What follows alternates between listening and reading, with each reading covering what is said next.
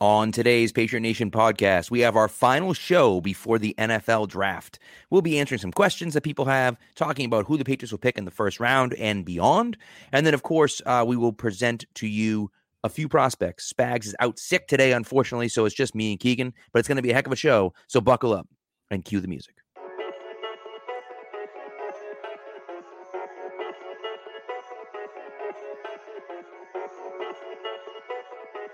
Stacked receivers, two to the right. Russell Wilson extends the hands he has. Wilson, quick throw. And it's intercepted. Intercepted by Malcolm Butler. Butler has it at the one. Malcolm Butler stepping in front of the throw. And the Patriots have possession with 20 seconds to go.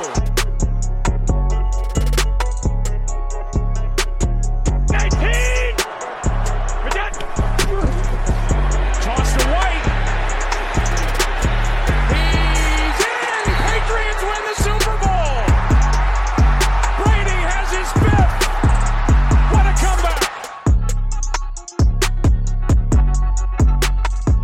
Keegan, how you doing, buddy? Doing good. A week to go. I'm counting down the days. I'm ready to get this shit over with.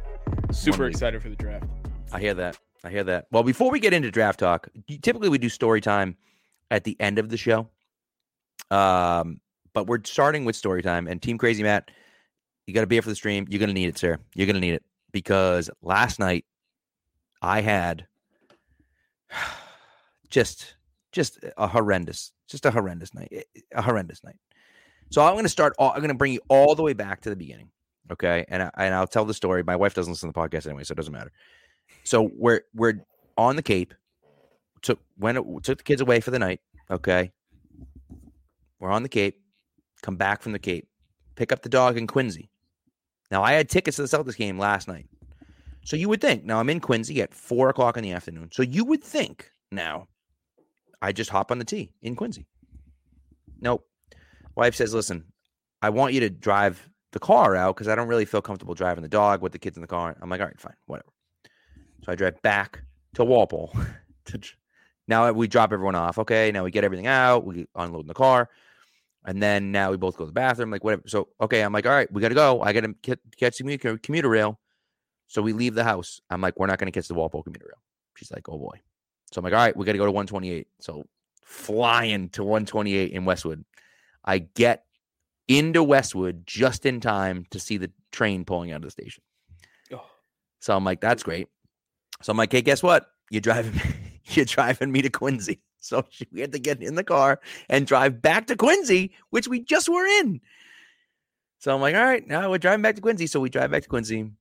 I get on the T. Everything's fine. I take the red line, get in the orange line, North Station, blah, blah, whatever. Meet up with 2 buddies that I'm going to the game with. I'm like, all right, great. We go in, scans the tickets. Tickets aren't working. They're working just like I bought them. They're in my hand. I'm right looking at them. It's like, well, they're not working. I look at the tickets. The date is April 27th, which is next Wednesday. Game 5. So I'm like, oh my God. So now I check my email, the email confirmation. Email confirmation says round 1, game 2. I'm like, well, it's game 2. It doesn't say game 3. It says game 2. So I know I have tickets for tonight. So now I'm on this. I call Vivid Seats. Vivid Seats is who I bought it through. Don't ever go through Vivid Seats. I'm on the phone with them for 40 minutes. 40. Game's long started by the time I get off the phone with them. Back and forth. I'm talking to one lady. God love her. No idea what the hell she's doing. No idea what's going on. She's dealing with her managers and the people, the team. She keeps saying there's a team looking into what's going on. Can I talk to someone on the team? No, they're not taking calls. Okay. Can I talk to one of the managers? Nope, they're not taking calls right now. I'm like, no one's taking calls except for this woman, apparently. So I am like losing it with this one. I'm like, we have tickets to the game. Like I'm going to the game. And she's like, yeah, no, there's no replacement tickets for you.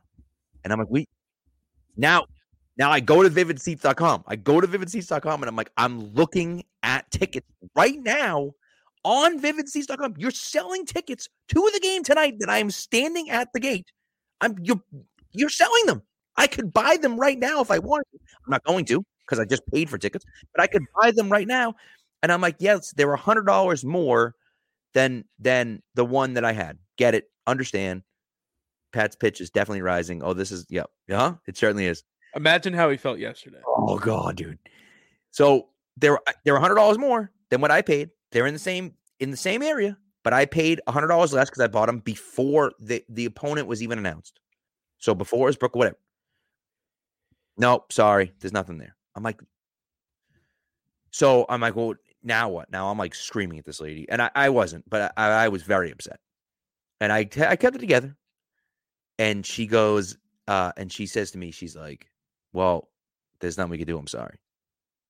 So I'm like, you've got to be kidding me. So then she says, we're refunding those tickets. And then I lost it. I'm like, I'm keeping these goddamn tickets there for game 5. Like, I'm keeping these tickets. Like, and now I'm screaming at her. Like, and I'm in the concourse at North Station. There's people all around. Like, I'm like screaming into the phone at this woman. Like, you don't understand. I'm keeping these tickets. Like, I've paid for them. I'm keeping them. Like, I don't care. And she's like, no, sir, you don't understand. Like, you're keeping the tickets and we're refunding you the money. So I was like, okay, like, I guess that's not terrible. So now we have tickets. So now we're there, right? So we go to Legends and we get a drink at the bar, and we're sitting at like a satellite bar because there's no space at the bar, obviously, right? Some guy in a Whalers uniform is like, some guy in Whalers starter jacket's like, hey, you guys want to bet some money on the game? We're like, no shot am I betting with a guy in a Whalers jacket with like a backwards hat. Like, nope, no chance. I'm betting with you guy. Okay. So, but whatever. We watched the first half there, and they're like, you got to order food from the bar. There's 2 bartenders and a billion people. I'm like, no shot. So we go to Halftime Pizza across the street, which is like solid little place. They literally just do slices. That's it. And we both ordered 2 slices. We all 3 of us ordered 2 slices, and we sat and watched the rest of the game there. And it ended up being like a fine time, but it was like, what an absolute nightmare to like have to get in there originally, right? And then be at the gate and not be able to get in. And I was like, you've got to be. I'm wearing my purple Damon Stoudemire jersey, representing the coaching staff. You know what I mean? My buddy's got the Bill Russell, old school Bill Russell jersey, which is sick. And so it's like, and I'm like, so we can't get in. So we're in Boston watching the game, and it was fine. Like I said, we had a good time. It was fine, but like, man, a nightmare. But now, here's the issue. I have tickets to game 5. The Celtics are up 2-0. If they win game 3, I will be rooting against the Celtics in game 4 for the Nets to win game 4, because we have to have a game 5. Because typically now, if I had bought tickets to game 5 and then there was no game 5, I'd get my money back for game 5. But I've already gotten my money back, so I can't get my money back again. So it's like, there has to be a game 5 now. So now I'm actively rooting for the Nets to win one of the games in Brooklyn, which is just terrible. It's terrible, and I hate it, but it's like, well, what am I going to do? I have to, so, and then to top it all off, it's like next Wednesday, I can't even go to the game next Wednesday because it's going to be an insane day, and it's a day before the NFL draft. So I'm like, well, I can't do that to my wife. I'm going to be gone Monday, Thursday night, Friday night, and all day Saturday. I can't do that to her. So, yeah, not good. So, anyways, and I agree with you, Joe. There probably will be a game 5. You're probably right. But still, if they win game 3 on Saturday, which seems impossibly far away, sadly, but nevertheless, if they win game 3 on Saturday, I'm going to be rooting against the Celtics on Monday. I got no choice. Like, I have to. And it's brutal. It's brutal. And Team Crazy Matt and Dark Will are both right. Never use Vivid Seats, and definitely never accept a call from me during sporting events. That's just, if I'm calling you during a big time sporting event, there's nothing good coming from on the other end. I've had the pleasure to be around Pat when he goes into full dad mode on the phone, and it's a sight to behold. We had an issue in Houston when me and him went down, where we tried to rent a car, because that's what people do when they travel. They rent cars. The entire city of Houston was out of rental cars, and they sold us the car. We're on our way to the place to pick it up, and then they call us and say they don't have any cars. So it was a shit show. Pat got his money back there, and probably a voucher of some sort. But no voucher. Houston's the worst, by the way. But that's I had an instance at TD Garden where I went. We got season tickets from somebody who had season tickets. They gave us the wrong tickets. They gave us tickets to a wrong game. So we showed up. I was like 9, and my dad just took all the cash out of his wallet, bought the only 2 tickets left in the house. It ended up being a game where Ray Allen hit a game winner 3 at the buzzer. Unbelievable. To beat Houston. So we saw it, but we had no money to eat because my dad had to spend all of the cash he had. This is like 09 maybe 2010. Oh my God. There's nothing worse than being trapped at a sporting event and not having any way of getting in or trying to figure it out. So well, that's I said I went up to now. If I had paid, now it's the thing. Like if this was Game 7 or something like this, like then it's like, well, what are you gonna do? You got to go, right? So I went up to I'm like, I just went up to the box office just out of curiosity. I'm like, listen, I'm sure you're sold out, but like, do you have any tickets? And he's like, well, we're not sold out technically. And I was $10,000 floor seats. They were like $350, which actually wasn't terrible. But I'm like, I'm not paying $350 to go to Game 2 of round 1. That's not happening. First but, round, like, but if it was like the finals, it's like, well, what are you gonna do? You gotta go. You're here. So, yeah. So, anyways, that was my Wednesday night. That was my Wednesday night, which was it was fun. Like I said, it was me and my 2 buddies, and we had a good time. Anyways, like I knew we'd have a good time no matter what. But like, just an absolute nightmare. And yeah. And actually, it's funny because we go to the Marvel movies together, and I'm like, oh, I'm gonna buy tickets to Doctor Strange tonight, and they were like, you're gonna buy tickets to Doctor Strange tonight? You can't buy tickets to Doctor Strange tonight. And I was like, why not? And then I was like, oh crap, you're right, I can't buy tickets tonight. You're barred from buying tickets for a while. They have to buy the tickets. Oh man, the thing was that because so what happened was I bought the tickets before there was a sporting event, before the event had been created. I bought the tickets because I knew they were playing, and I knew they had made the playoffs, but they didn't know who they were playing yet, and they didn't know when they were playing. So I bought tickets to Game 2, knowing that it would be around Monday, Tuesday, Wednesday of vacation week. So I'm like, all right, cool, here we go. I'll buy those tickets. So when the guy sent me them over, they were TBA. So I just put them in my wallet, and I'm like, all right, we're good to go. Like, they're TBA right now. Then when they get announced, I'm like, all right, that's all set. Then I get an email from Vivid Seats saying, hey, just so you know, the sporting event got changed from Tuesday the 19th to Wednesday the 20th. And I'm like, oh, okay, good. And so Ticketmaster sent me an email like, oh yeah, they sent me an email afterwards. Like, oh yeah, the name of your tickets have been changed from TBA to this. But I didn't even read the email because I was just there. So I'm looking at it like, not great. So I'm looking at it like saying, I just deleted it. I didn't even look at what the email said because it just cut off after that. If I'd looked at the email, then it would have said Game 3, and then I would have realized, but what are you going to do? But it was just like, oh, my God. Not great. Not ideal. So, anyways, that's the story. All right, let's get into Patriots, some draft baby. stuff. We'll talk some Patriots. So they're on the clock at 21, and I'm really interested to see where they go here. What do you think, Keegan? Do you think now? I know we've gone back and forth a billion times. Supposedly now they say it's going to be harder for the Patriots to trade back because everyone's going to want to trade back, theoretically. If everyone's going to want to trade back, do you think maybe then the Patriots use that as an opportunity to then trade up if everyone actually is looking to trade back? So the problem for me in trying to figure what they're going to do this year is how many holes they need to fill and the level of value that you would put in each of the positions that they need to fill, if that makes sense. Because I think if you sit at 21, you're going to want to grab a cornerback because that's kind of where those cornerbacks are sitting. It's like the early 20s, the Kyer Elams, Andrew Booths of the world. Maybe if you want to tackle, if you want to swing for the fences and try to get a future starting tackle and kind of worry about the things you need now later on, that's a good spot for it. If you want any offensive weapon, which is basically just a wide receiver, you're going to have to trade up. If you want one of the top cornerbacks, if you want like a Stingley or a Sauce, whichever one ends up falling into the teens, you're going to have to trade up. If you want a guard, if you want to fill the one spot that you literally do not have a starter at, you're going to have to, or you're probably going to want to trade back because that's where the value is at guard. Right.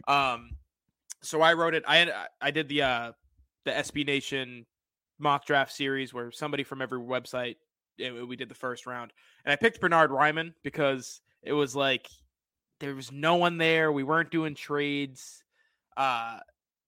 he was kind of like the last guy left that I would put a first round grade on. I'm sorry. Yeah, so it was tough. Like, it wasn't something that I wanted to do. Andrew Booth ended up being available. I did not know that. I thought he was picked. That's oversight on my part, but yikes. The pick was really Andrew Booth, but it was Ryman. So they can go in about 90 different directions. I have no idea which one they will go in, and it's one of those situations you're just gonna have to wait to see what happens on draft day. And I'm sure they're gonna do the same. Obviously, they don't count their chickens, but I feel like teams go into the draft with a plan, with an idea of how things are going to go. I don't know if they know. I think they're just kind of going to sit and wait. And like they do when they sit and wait, it comes up. They don't like somebody at the spot. They're just going to trade back no matter how well or how good of value they get for that pick. They're just going to do it because they don't want to reach for somebody. So, trading up, I think it's when was the last time they traded up in the first round? Is 2008? 2012. They did twice in 2012. Yeah. So, well, I think that's the key. By the way, before I get into my little spiel here, if anyone has any questions, right, throw them on the chat, and we will answer them after this. We'll get to talk a little bit about the first round, and then if anyone has any questions, just throw them on. We'll throw them up on the screen, and we'll answer your questions as well, as best we can, at least. But my thing is this, right? 2012 is kind of what I go back to. 2012, they had obviously identified two guys in Hightower and Chandler Jones that they said these two guys are the guys that we needed to get. Okay. And so they said, screw it. We're going to trade up. We're going to trade up for both of them. And that's what they did. They traded up for both of them.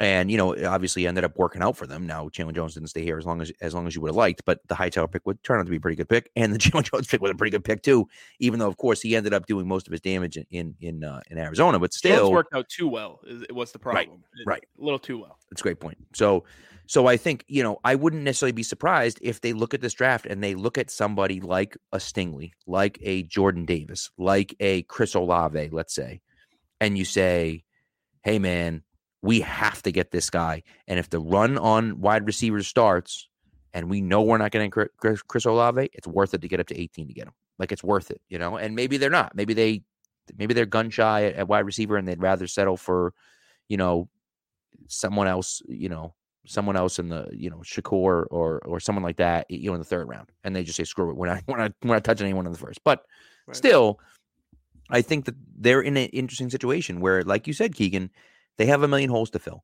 So they're not going into the draft saying we are desperate to fill this hole. We have to get a quarterback. Last year they had to draft a quarterback. They were at 15. They were drafting a quarterback at 15. Like, didn't matter. Now, if Mac Jones went 13, okay, now no quarterbacks are left. We can't take one in the first round. We can take whoever we want at this spot. But at 15, and Mac Jones sitting on the board, you have to take him. You can't not take him.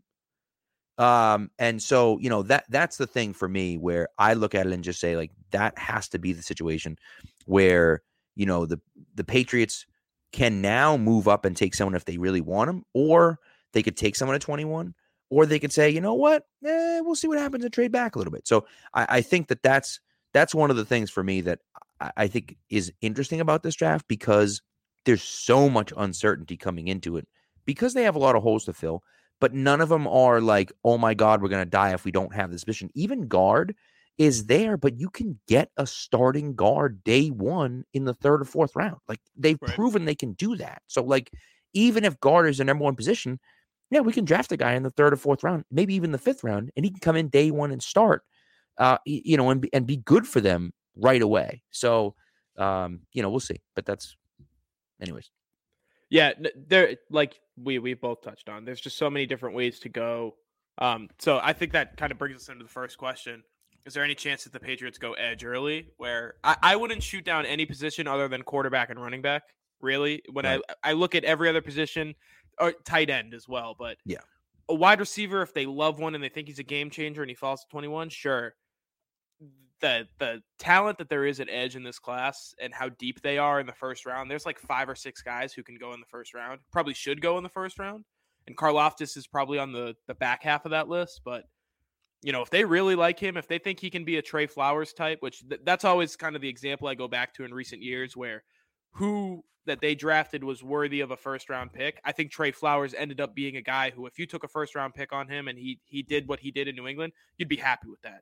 Right. You'd be elated. So that's the most recent example I can think of. And he fits that mold a little bit more than a Chandler Jones or a Matt Judon type. So I think it's possible. I think that's a situation where if he's at 21, they're going to want to trade back because they'll know he'll fall a little bit further. I think Karlaftis is a chance he doesn't even get drafted in the first round, just because we've seen there's going to be more than one quarterback drafted in the first round. A wide receiver is probably going to jump up in the back half. There's a ton of DBs. There are 5 cornerbacks who I think are comfortably in the first round conversation, maybe 6 or 7 that could go in the first. If 2 of the guards go, so a lot of things that could fall and have people fall back. Every year we see it where there are 2, 3, 4 guys who fall who we thought were going to be in the teens and maybe don't even get drafted in the first round. So I think Karlaftis is one of those guys. I agree. I mean, I think the Karlaftis thing is interesting because he's a player that a lot of people are high on, and the Patriots I could certainly see being high on him. I think quarterback, you mentioned it, is such an interesting position because there's so much debate about quarterback. Like Thor Nystrom thinks that Detroit should be taking Malik Willis at number 2 overall. Then there are guys that have Malik Willis as like their 4th quarterback and are like, he's probably shouldn't be a first round pick. He might be because of like he can run and he has a cannon for an arm, but he probably shouldn't be a first round pick. So people are all over the map on all of these guys. Kenny Pickett's another one. Like everyone is back and forth about, okay, Matt Corral. I was listening to someone else. Who the heck was I listening to? Chris Sims was saying like no quarterback should be taken in the first round except for Matt Corral. And I'm like, well, like, so it's like, so that's the part everybody of it has where their quarterback opinion. Everybody. Right. And that's the thing. So whereas last year it was like Lawrence was number 1. We already knew Wilson was going number 2. And then it was like, well, is it Mac or Trey Lance at number 3? And so you go, you go there. And so that's the stuff for me where it's like, it was so set in stone last year as to what was going to happen. And then you sat there and said, okay. And last year we wanted them to trade up for Justin Fields. And then of course it didn't happen. But like, and we lucked out with getting Mac, right? And Spags is right about that one, wanted Mac all along and we got him and he was right. But it's just, it's one of those interesting things for me where it's like, that's going to change what happens, right? You're right. Like the uncertainty there is like, what if Malik Willis does go number 2? Now all these other guys that we thought were going number 1, what if Trayvon Walker goes number 1 and Malik Willis goes number 2? And now we're sitting there like, what? Like now what are the rest of these guys going to do, right? So now the dominoes start to fall. Is like, what's going to happen here? And so that's the stuff for me where there's so much uncertainty. I wouldn't necessarily be surprised with an edge in the first round. I just think they don't typically do that, though. They don't typically draft an edge that early, not in the first round at least, Right. So, and an option for them too, where maybe it's not Karlaftis specifically, but there might be 1 or 2 edges who fall into the teens, and since there are teams like Philly who have multiple first round picks, and there are a couple teams in that New Orleans, I believe. Right. Maybe they want to trade back to 21. 8 teams that have 2 first round picks. Right. But those 2 specifically have them both in the teens. And those are teams that if they are going to trade up, those are the teams to watch out for because Philly could use, take 15 or whatever it is. We'll drop back to 21, but give us 85 as well. Something like that. So I could see that happening. Absolutely. The Patriots never surprise me. I'm never surprised at what they do. I agree. So Joe asked about Nelson Aguilar. Do we trade him to move up for cap space and maybe move up? I don't think you're getting anything for Nelson Aguilar. You could get, a late pick. Now, maybe they say, screw it. Like we're done with Nelson Aguilar. I don't know. Maybe they draft someone in the first or second round and they say between him and Devontae Parker, we're done with Nelson Aguilar. We don't need him in the building anymore. So let's trade him for a 5th round pick. Maybe you can get a 5th round pick back for him. Maybe. But at his cap hit, it's going to be awfully difficult for someone to take that on. I mean, you saw, with the cap hit where it looked like with Amari Cooper. Amari Cooper's a really good wide receiver. His cap hit was really high, and nobody would take him, and he ended up going for a 5th round pick. So it's like, and Aguilar's cap hit isn't quite that high, obviously, but still he has a decently high cap hit, and he kind of stinks. So like, you're not really going to get anything back for him, and so I just think for the Patriots, it doesn't really make sense for them to move on from him unless you can get a 4th or 5th round pick back. And I just don't see how. I don't see who would be interested in doing that. That's really the issue that I have. So it's a good question, and I think it's on the table. I think the Patriots would probably do it. It just depends on what they can get back for him, and I don't think they're going to be able to get much back for him. I think one of their biggest mistakes in the past few years is thinking that they were set at wide receiver. You go back to beginning of 2019, they had Josh Gordon, Edelman, Antonio Brown, Philip Dorsett. Like, those were their 4 guys. And what did they do? They cut Demaryius Thomas after he had a great training camp. Like, he looked like a guy who could actually come in and contribute. They cut him. They end up having to cut Antonio Brown. Josh Gordon gets suspended, and then you're going into the playoffs with Edelman and Philip Dorsett and Chris Hogan, I think, maybe. I forget who was on that 2019. It was bad. N'Keal Harry after he got off IR. Those were the 3. So I don't think they're going to be cutting wide receivers who can actually play anytime soon, or looking to trade them when they had Mohamed Sanu. They had a trade for Mohamed Sanu after that, a 2nd-round pick. What a nightmare scenario that was. Yep. So this year they've got, Devontae Parker, Jacoby Myers, Kendrick Bourne. Those are their probably top 3, their best 3 receivers. And then you've got Aguilar behind them. And then there are a ton of guys who are fighting for spots. I think Harry's on his way out the door. He's not showing up to he knows he's done. The beginning. He wants to be traded. I'm sure they want to find a way to trade him. He's probably just going to end up getting cut. But the last thing that they're going to do is be like, oh, we've got 3 starter quality wide receivers. Let's go try and hit the jackpot. Unless they add somebody else, I just don't see them getting rid of Aguilar. I think they really like him. Him and Mac just couldn't get together on those vertical routes on the sideline for some reason. Yeah. What they could was like those short slants in the red zone. They had great success. His first touchdown pass. Yep. So Nelson Aguilar is not a negative at all. He's a net positive, and if you're the Patriots and you've got a wide receiver who's a positive, don't do anything but retain them. Even though you're paying $11 million for a guy who's like if football had WAR, he's a 0.1, but he's in the positive, so keep him on the roster. And I agree with you 100%. I mean, it's just kind of like at a certain point, it's like, okay, you're clearly overpaying him, but it's like, what are you going to do? Like, you're going to get nothing back for him, and then it's like, well, now what? And so we'll see. We'll see. Dark Blue Gold had a question here about, do you think the Patriots' recently improved drafting record will hold this year?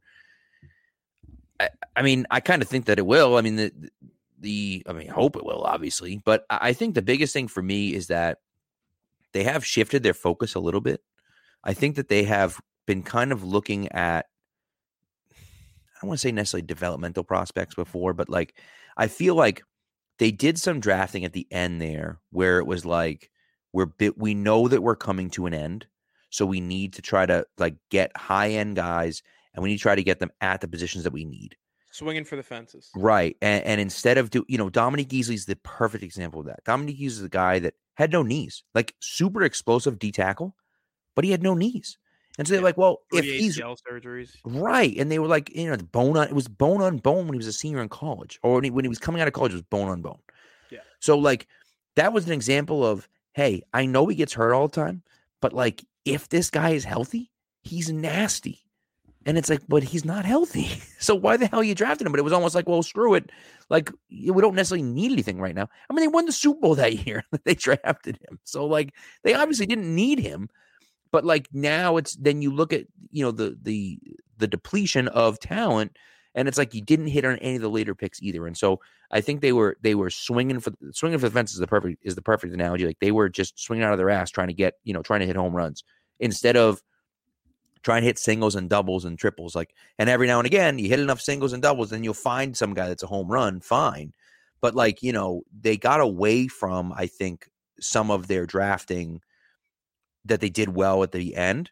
And now it seems like they're back to doing that same type of thing where they're going and saying, hey, this guy has the athletic profile that we like. This guy has, so on and so forth. So we'll see. But I just think, to me, I think that that's one of those.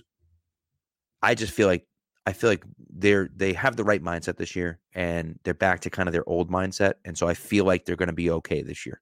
You never know, of course, but that's what I think. Yeah. We were talking about that Tyreek Reed fight. The guy I went to the game with, sorry, it just popped up and it made me laugh. Yeah. He texted me, the guy I went to the game with. He said, Reed got into a fight. You caused it. You pissed him off a year ago. But that's inside baseball between me and Pat. But yes, for anyone that didn't know, Tyreek Reed AA player for the Red Sox, just absolutely whooped a pitcher whooped for up him. on it. It was great. Look for it. No, so they had a 4-year stretch, right, where they drafted poorly. 17, they went 0 for 4. Yep. 18, they hit on Wynn and Bentley. Berrios and Sony Michel are like, Berrios never played for them in a regular season game, I think. But he's been a pretty good player though. But he's been a pretty good player. Who cares if he's good if it's not for the team that Right. you know? Right. And Sony Michel was great as a rookie, but the injuries caught up to him, and then they found guys who were better. And again, whatever. it's the same, but that's the same situation with Sony, where it's like we need this guy right now. The injuries are scary, but we need this guy right now. So even if he only lasts 1 year, we just have to have a running back. So they drafted him. They drafted the wrong guy. They should have drafted Nick Chubb, but still, right. Yeah. And they did hit on Dietrich Wise. It took him a long time to get to where he was last year. Yeah, it took him 3 years to figure it out. So, and then they had to overpay for him to keep him. So tough. But what are you going to do with a 5th round, 6th round pick, 4th round pick? 19 was their worst draft in a very long time. They hit on Damian Harris and Jake Bailey. So a 3rd and a 5th round pick. Nikhil, Joanne Williams, Chase Winovich, Yadier Juiced, Hjalta Froholt, Jarrett Stidham, Byron Cowart, Ken Webster. They've all done nothing. Yep. Winovich showed flashes. He's gone. Jarrett Stidham's a 3rd string quarterback. 20, they hit on Duggar. And then, and what I meant to say going into it was 17, 18, 19 was let's capitalize on Brady while he's still here. Right. And that's what you were saying about swinging for the fences. Then 20, it was our roster's depleted. We need developmental guys who can help us in the long term. They got one in Duggar, but Uche can't find his way onto the field. Anthony Jennings has yet to play in a game. Or he did as a rookie, maybe a couple games, but he's done nothing. Yeah. Asiasi and Keene have done nothing. The racist kicker, Mike Onwenu, they hit on in the 6th round, which was nice. Yep. Haran, I'll have no Justin Haran hate. 6th round pick. He's been as good as you can hope for 100%. Yep. And then 2021, the top 3 picks or 3 out of the top 4 picks are unreal. Ronnie Perkins has a chance to be a good football player. They gave him the red shirt rookie year like they do to a lot of guys. So I think they're trending up. I just read through their last 5 drafts just to say that I think they're trending up. And now when they're in a position where they have a lot of talent on their roster, they can just go ahead and draft good football players and not have to worry about, we need to fill this spot, we need to do this. The only thing they need to do that with is at guard. And if I trust any team at drafting any position, it's the Patriots and drafting a guard. They knock it out of the park. Yeah. Also, Joe, I invented the Dalton Keene's going to be Kyle Juszczyk bandwagon. I was on it from day one. My first tweet that went big because of Pat's pulpit was Dalton Keene's going to be a great fullback. They refused to do it. I think maybe this year, since they don't have one, they'll try him out there, but we'll see. It's tough. Yeah. One thing that gets lost in the shuffle in 2017 that I hate, they traded a 1st round pick for Brandon Cooks. Brandon Cooks is that guy. He's also that's a haul from 2017. Now he only played 1 year, but you were trying to win the Super Bowl in 2017. So you traded a 1st round pick for Brandon Cooks, and then you got a 1st round pick back for him. It was a great trade for the Patriots. But then again, you draft Derek Rivers, who people were high on. He gets hurt, never sees the field. You draft Antonio Garcia, who people are high on. He gets blood clots in his lungs and never sees the field. It's one of those things. It's tough, man. So anyways, that's that. All right. We had a question. Right. Exactly. We had a question here from Andy.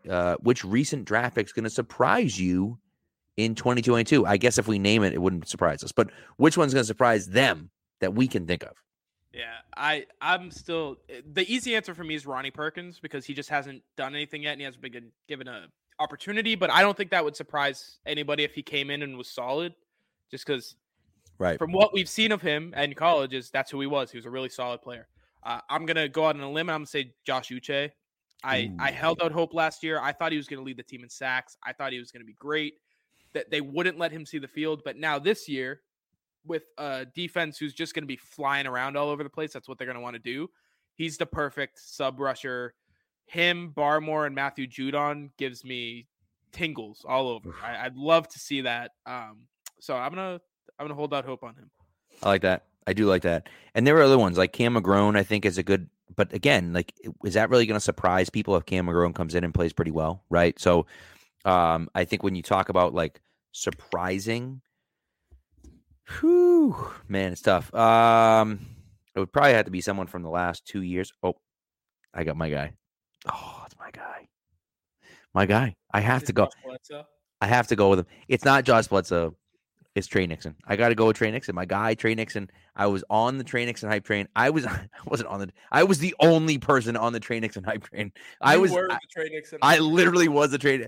Dude, I was tweeting things out about Trey Nixon, and the only people liking it were like his like high school like his mom, classmates and stuff, and his mom and stuff. Like, Trey Nixon was the last pick of of Ernie Adams' career. I just feel like he's got to do something. He's got to do something, at least like make the team or surprise us a little bit. He's at conditioning. He's at off-season conditioning right now, so you never know. He's getting better. So you never know.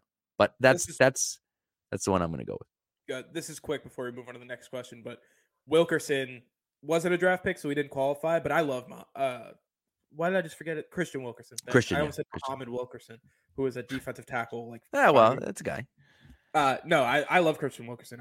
I think he could be solid. I just don't think he can on the Patriots, if that makes sense.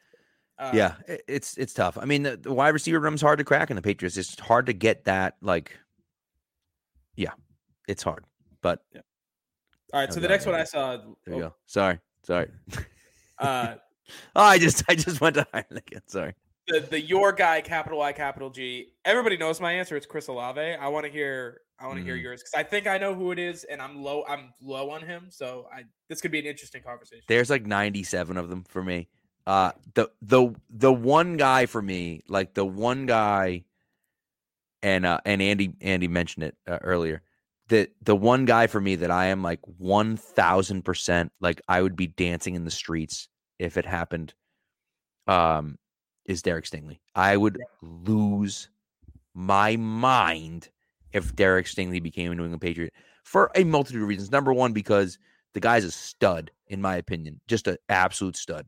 But also the fact that he's the grandson of Darryl Stingley, like that's the coolest story ever. Like the fact if he came in and as Stingley's grandson played for the Patriots, like that's like Patriots royalty you're talking about now. And so that becomes something where it's an even bigger story for me. I mean, I would lose my mind if they somehow found a way to get Derek Stingley. And listen, I don't think it's necessarily possible. I still see mock drafts where he's going in the top 5, top 10. But if Sauce, gets to the top 5, top 10, and then, it becomes a situation where quarterbacks start going and wide receivers start going, and now all of a sudden he's there at 15, 16, and you can move up and get him, like, holy crap, if that ever happened, I'd lose my goddamn mind. I thought you were going to go with Sky Moore, who I love Sky too. Just listening to it's those situations where everybody around you talks highly about somebody, so you hate them. Yeah, it's that. I think he's fine. I just Spags burned. I'm like, all right, enough of Sky Moore, and I'm doing that to people with Olave, so I get to. No, I get it. No, listen, I get it. And Sky Moore was the first prospect that I highlighted.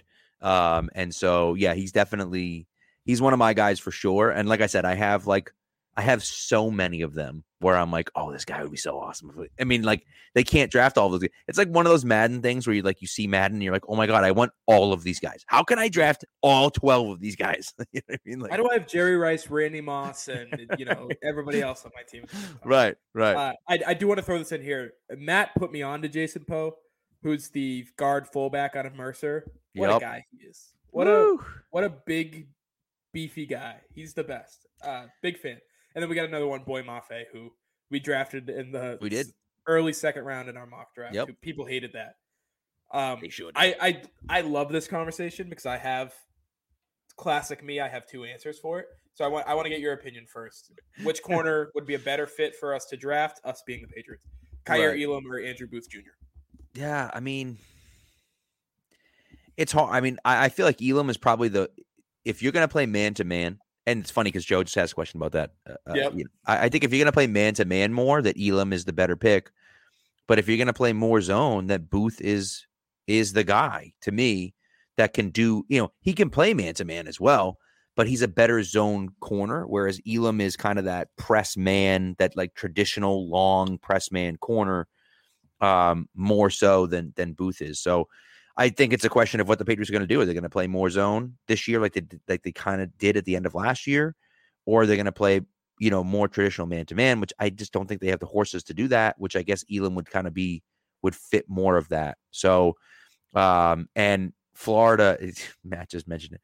Florida scares me. Just the University of Florida scares the hell out of me. Anytime they draft someone from the University of Florida, they always suck. So but so my opinion goes back to are you going to swing for the fences, or are you going to grab a guy who can work year one? I think Kaiir Elam can walk in year one in the zone system. I kind of think the opposite of you. I think he works so well in zone because he's just going to jam the shit out of people and not let them get to their spot and kind of help correct people on his side of the field, which I think is great out of a corner. But long term, like you said, if he's going to try to play man long term, he's grabby. He's a little too physical, not quite a great athlete. I think Andrew Booth Jr., he has a chance to be the best corner in the draft. I believe in him that highly, but I also think if he doesn't develop into the player that he can be, it can get ugly where he's a step slow because he just can't process things as quickly as you need in a man-to-man corner.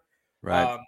So I think Booth is the better pick because I think he can step in and he can work. He's going to be a rotational player year one, but if you want a guy who can eventually be that number one corner and like the Patriots work so well when they have, I think Booth Jr. is the guy for me. All right. Well, there you go. How about that? Nice. All right. Joe asked about he did ask about, we're going to switch to more man coverage or zone coverage, instead of man-to-man. I mean, I think that's really the question, right? Like, I just don't understand why if you it's a great question. We'll get to that one next. It is a good question. I don't see how you can play man-to-man. I just don't see that, right? Because you just you don't have the guys to do it. You just don't have the guys to do it. Now, maybe you draft two guys in the draft and you feel like, okay, we're much better at it, but they're rookies. I don't see us having the ability to play man-to-man. Obviously, they're going to play man-to-man at parts. You're going to, clearly. Every team does. No matter what they want to do, they have to. Right. And so, you do that. I just don't think you can be a man-heavy team like they have been in the past. So, it's an easy answer, and there is a correct answer. They're going to play more man or more zone because they signed 80 safeties, and how can you get all of them onto the field? Play zone defense. Exactly. Jabril Peppers is going to be playing underneath coverage from linebacker. We're going to see some weird-ass defensive units, and it's going to be awesome. I would agree. Also, Oliver asked a question which must be answered. Will Keegan be joining the draft show from a random shady hotel again this year? Will that be happening, Keegan? It was a Marriott. The lighting was bad. I spent a lot of money on that hotel, so it was not shady. It was a wonderful hotel. They were very nice to me. They brought me food. Great people. But no, I've got my own apartment this year. I pay for Xfinity, which works. DirecTV is a piece of garbage. If it rains, you just don't have internet service. My grandparents, I don't know what they're doing with DirecTV, but I'm out of there now. I got Xfinity. It's great. Haven't had a problem yet. So there you go. We're good to go. I'm going to be sitting on my couch. You're going to see my zero. All of my decor is right here. It's just a blank wall back there. So you're going to see my old couch and my blank wall while I'm watching. So good. So good. You can probably notice we moved my daughter downstairs, so my podcasting room is now gone, and so I have moved to the basement, which is unfinished. But I've made the best. You wouldn't know. It looks great. It looks pretty good. Just gonna get the kids' artwork up on the wall, and I know that's not gonna happen because this is the stairs behind me, as you can probably see. Yeah. So on a scale from Super Bowl 52 to Super Bowl 59, how do you see Malcolm Butler contributing this year? Probably closer to 52 than 49. Super Bowl 51 is the correct answer. Yes. Dark Blue Gold actually answered that. I forget he was. Oh, yeah. He answered it. Thank you. He did, yeah. I forget he was on that team because he didn't do anything in that game. And I think it's going to be a similar situation. I think it's going to be great to see him out there. Happy story. The last time I truly cared about whether the Patriots won or lost or not, he was on the team. So, and then my fandom died. But it's gonna be cool seeing him out there, a little throwback, and he's gonna contribute. He's not gonna be like some bum and do anything. But and that's part of it. I agree with you. He's not a lockdown cornerback. I agree with you there. I mean, one of the things that people forget about Super Bowl 51 is that the strip sack by Donta Hightower was going to be a touchdown. He was getting torched long by Taylor Gabriel. Taylor Gabriel. That's it. He was getting torched. Malcolm Butler was getting smoked inside by Taylor Gabriel. It was going to be a touchdown, and it was strip sack instead. So what would have been game for the Ravens turned out to not be. So he owes. Malcolm Butler owes Eric Rowe $1 million for taking the heat off him because people hate Eric Rowe. Yeah, but he was, if there's no Eric Rowe in the world, people are going to hate Malcolm Butler for Super Bowl 51, and 52 is amplified, right? Because there's no Eric Rowe giving up touchdowns, and people right. And the thing for me is that Eric Rowe played pretty admirably in both of those games. The throw to Alshon Jeffrey was the most ridiculous pass I've ever seen. It was a perfect throw and a perfect catch. His was the Julio one too. Yeah. He had two straight Super Bowls where he just got mossed, and it was right. no fault. And he had absolutely perfect coverage. Couldn't have done anything better, and it just didn't work out. So, all right, Andy's got a question as well. If you're advising Belichick, are you going to tell him you need to upgrade pass rush or pass coverage? What do you think? I'm not telling him shit. If I'm advising him, I'm going to listen and learn. But if somehow he wanted a 22-year-old's advice, I go, or it depends on the situation you're in, but you got to go cornerback this year because the answer is if Jordan Davis is available, he's the pick because he just makes everybody else better because he takes up so much, accountability from the offense. So if he's there, get him, have him take up the 3 interior guys, get Judon on an island. Everybody's cooking with gas, right?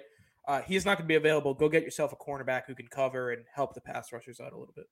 I would agree. I just think pass rush is nice, but you have to have guys that can cover. You have to, and they don't right now. They just don't. You can't trot out there day one, Jalen Mills and Malcolm Butler. You just can't do that. Terrence Mitchell.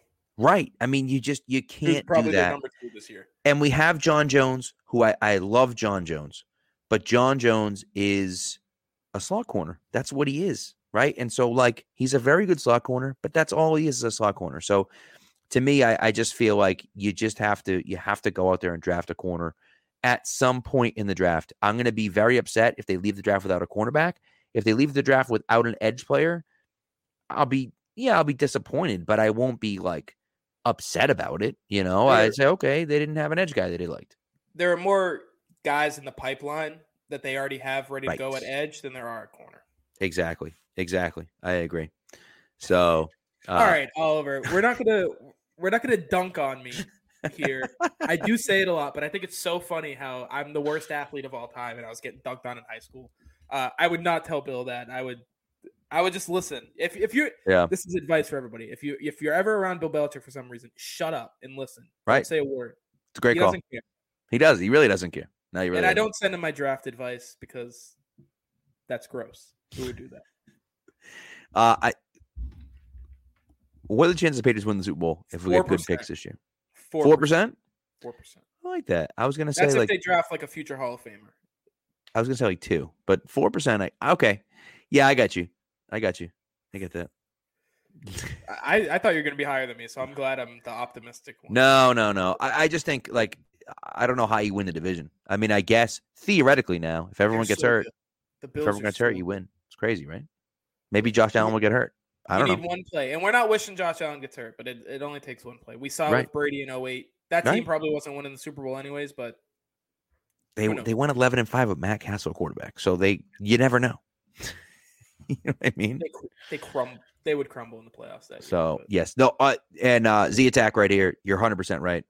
If I somehow got a chance to be in a Bill Belichick press conference, I would find a way to ask him a random question about football history to let him go on a tangent. That is my one dream, is to get in there and ask him a question about somehow relate the current team to fit to old school football and have him go on this tangent about whatever. So, but we'll see. You know what you have to ask him? I'm looking up the name of the long snapper in 2000. Brian Kinchen. Yes. Kinchen? The guy who cut his hand with a knife the day before the Super Bowl? Yes. Gotta ask him about That's a good question. That's a good question about him. Yeah. The U.S. history teacher who was snapping in the Super Bowl while he was on right. leave. Right. Crazy. So, Anyways, I think that's it. I think that's all we got. Lots of great questions. You used to have Kinjan's biography. Who the hell's buying that book? Come on, Matt. What are we Obviously, doing? Matt, I guess. Sheesh. That's crazy. You got to get out more. You can't be buying Brian Kitchen's biography. That's tough. So man, I guess Bill Belichick. Yeah, maybe he is buying Brian Kitchen's biography, and I guess you never know. We do have draft prospects, by the way. We've got those before we get out of here. Oh yes, that's right. I forgot about that. You want to do it? Well, you know what? Why don't you do yours first, since we've already talked about this guy? Yeah, Kaiir Elam. That's my guy. What am I doing? Like I said earlier, where if you're looking for a guy to contribute right away and at cornerback in the first round, filling in on the defense, I think it's Kaiir Elam. I've talked about him on the live mock draft show that we do every Tuesday. Catch the last episode on Tuesday. You guys can come draft a Patriots mock draft with us. You all get your own picks, so that should be fun. But it's a guy I've talked about a ton in the past. I've written about him. I've done Spagsy's done a thread on him, but he's a guy who can come and immediately contribute, help your defense get better. And there's a chance that he becomes a really, really good number one corner down the line. So I like him as an option for the Patriots at 21. I like it. My guy is Alec Pierce.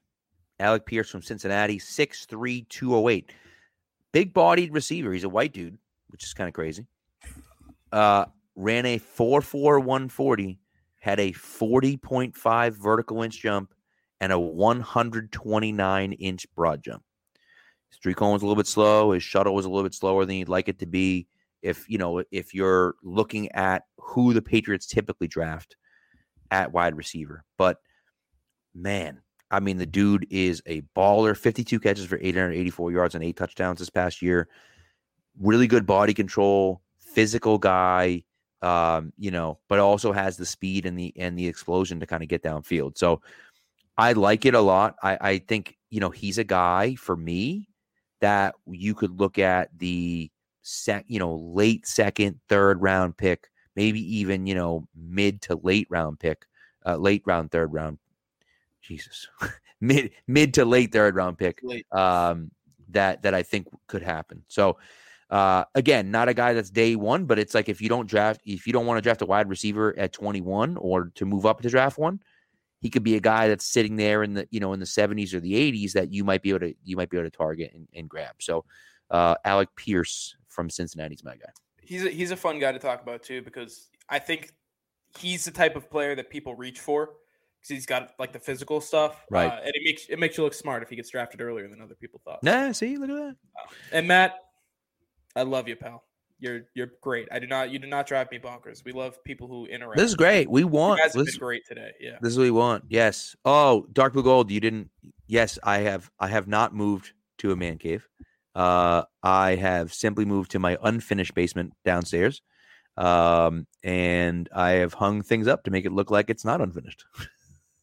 So hell yeah. But it looks cool. So, I had the McGinnis jersey, which I was like, hey, let's do it. You know what I mean? So but Kent State's QB. Matter of fact, that might happen this year with EJ Perry from Brown. He's got some wheels, that kid. He's got some wheels. Kent State's quarterback is he's super uncoordinated, but he's fast. So hey, you never know. I think he ran for 15 touchdowns last year. That's outrageous. Yeah. So see, he's so uncoordinated. He looks like if Brady ran like a 4.5 40. Bring him in. What the hell? His name's Dustin Crum, folks. Look him up. Dustin Crum. There you go. All right. See, this is why you come here, not to listen to me, but to find out Keegan's ridiculous facts about knowing Kent State's quarterback just on the top of his head, just on the top of his dome. He wasn't looking that up, ladies and gentlemen. That was just off the top of his head.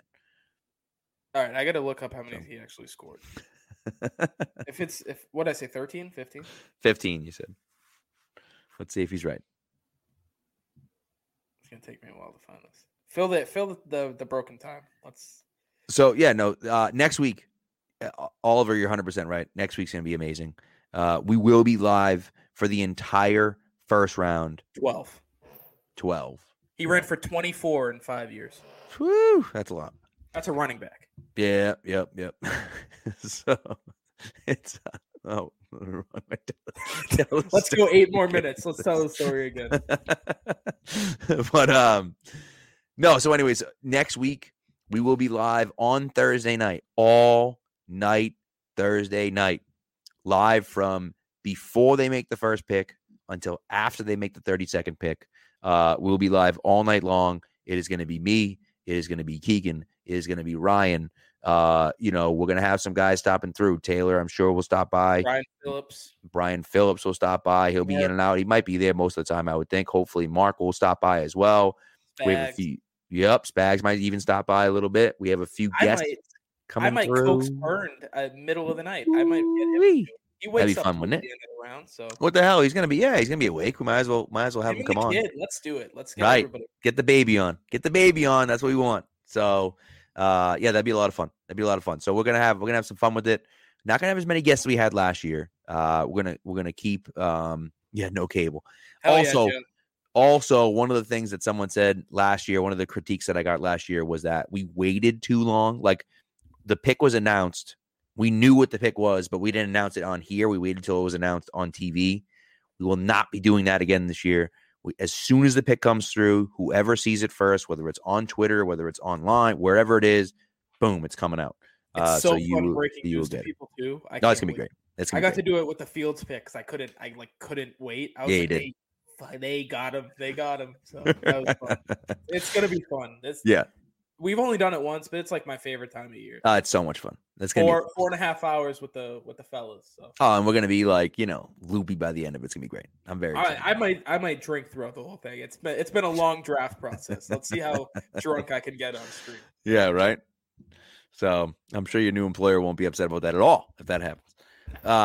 By the way, new hat. Get the new hat. $5 at the pro shop. They're giving these things away at the pro shop. So is that the draft hat? It might be last year's draft hat. I don't know. It's like blue. It's like blue with like the red outline, but it's kind of cool. I kind of like it. So I was like, $5. What the heck, dude? Sure, that'll be my new golf hat. I bought a new golf bag, so I bought a new golf hat. So there you go. So we gotta go golfing. We gotta set that up. Very excited about it. Yeah, we gotta get it done. Once the summer comes, we gotta get it done. So, anyways, all right, that's it. We're rambling. We'll be here next Thursday. I'm sure we'll do tons of rambling next Thursday. It's gonna be great. So, but anyways, thanks for coming through, guys. We appreciate it. And we will have, just so you guys know, we'll be live all night Thursday night, but because we won't leave you guys hanging, me, Keegan, and Spags will get on and do, not live, but we will do a podcast recapping round one, and that podcast will be out Friday morning for all of y'all people. Okay, so just so you guys know, we'll be out Thursday night after the draft, after round one is over. Keegan, Spags, and Pat will have a podcast that comes out on Friday morning for all of you crazy draft people. You'll get a podcast as well on Friday morning. So, we love you guys. We take care of you. That's what we do. All right. So much work. So much work for you people. But it's great. We love it. We love it. And it's great. So, and we will be doing, yes, and it's a great question. We will be doing the quick hitters for all of the later round picks. Every time there'll be. Yeah, took 3 days off of work, so I'm available, baby. Look at that. We're going Love live. It's good that you are.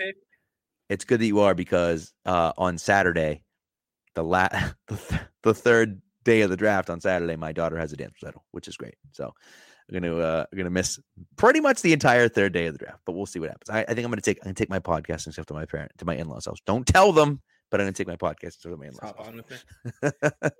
So, anyways, all right, thanks guys, we appreciate it, and we'll talk to you next Thursday, round one of the NFL draft. It's finally here.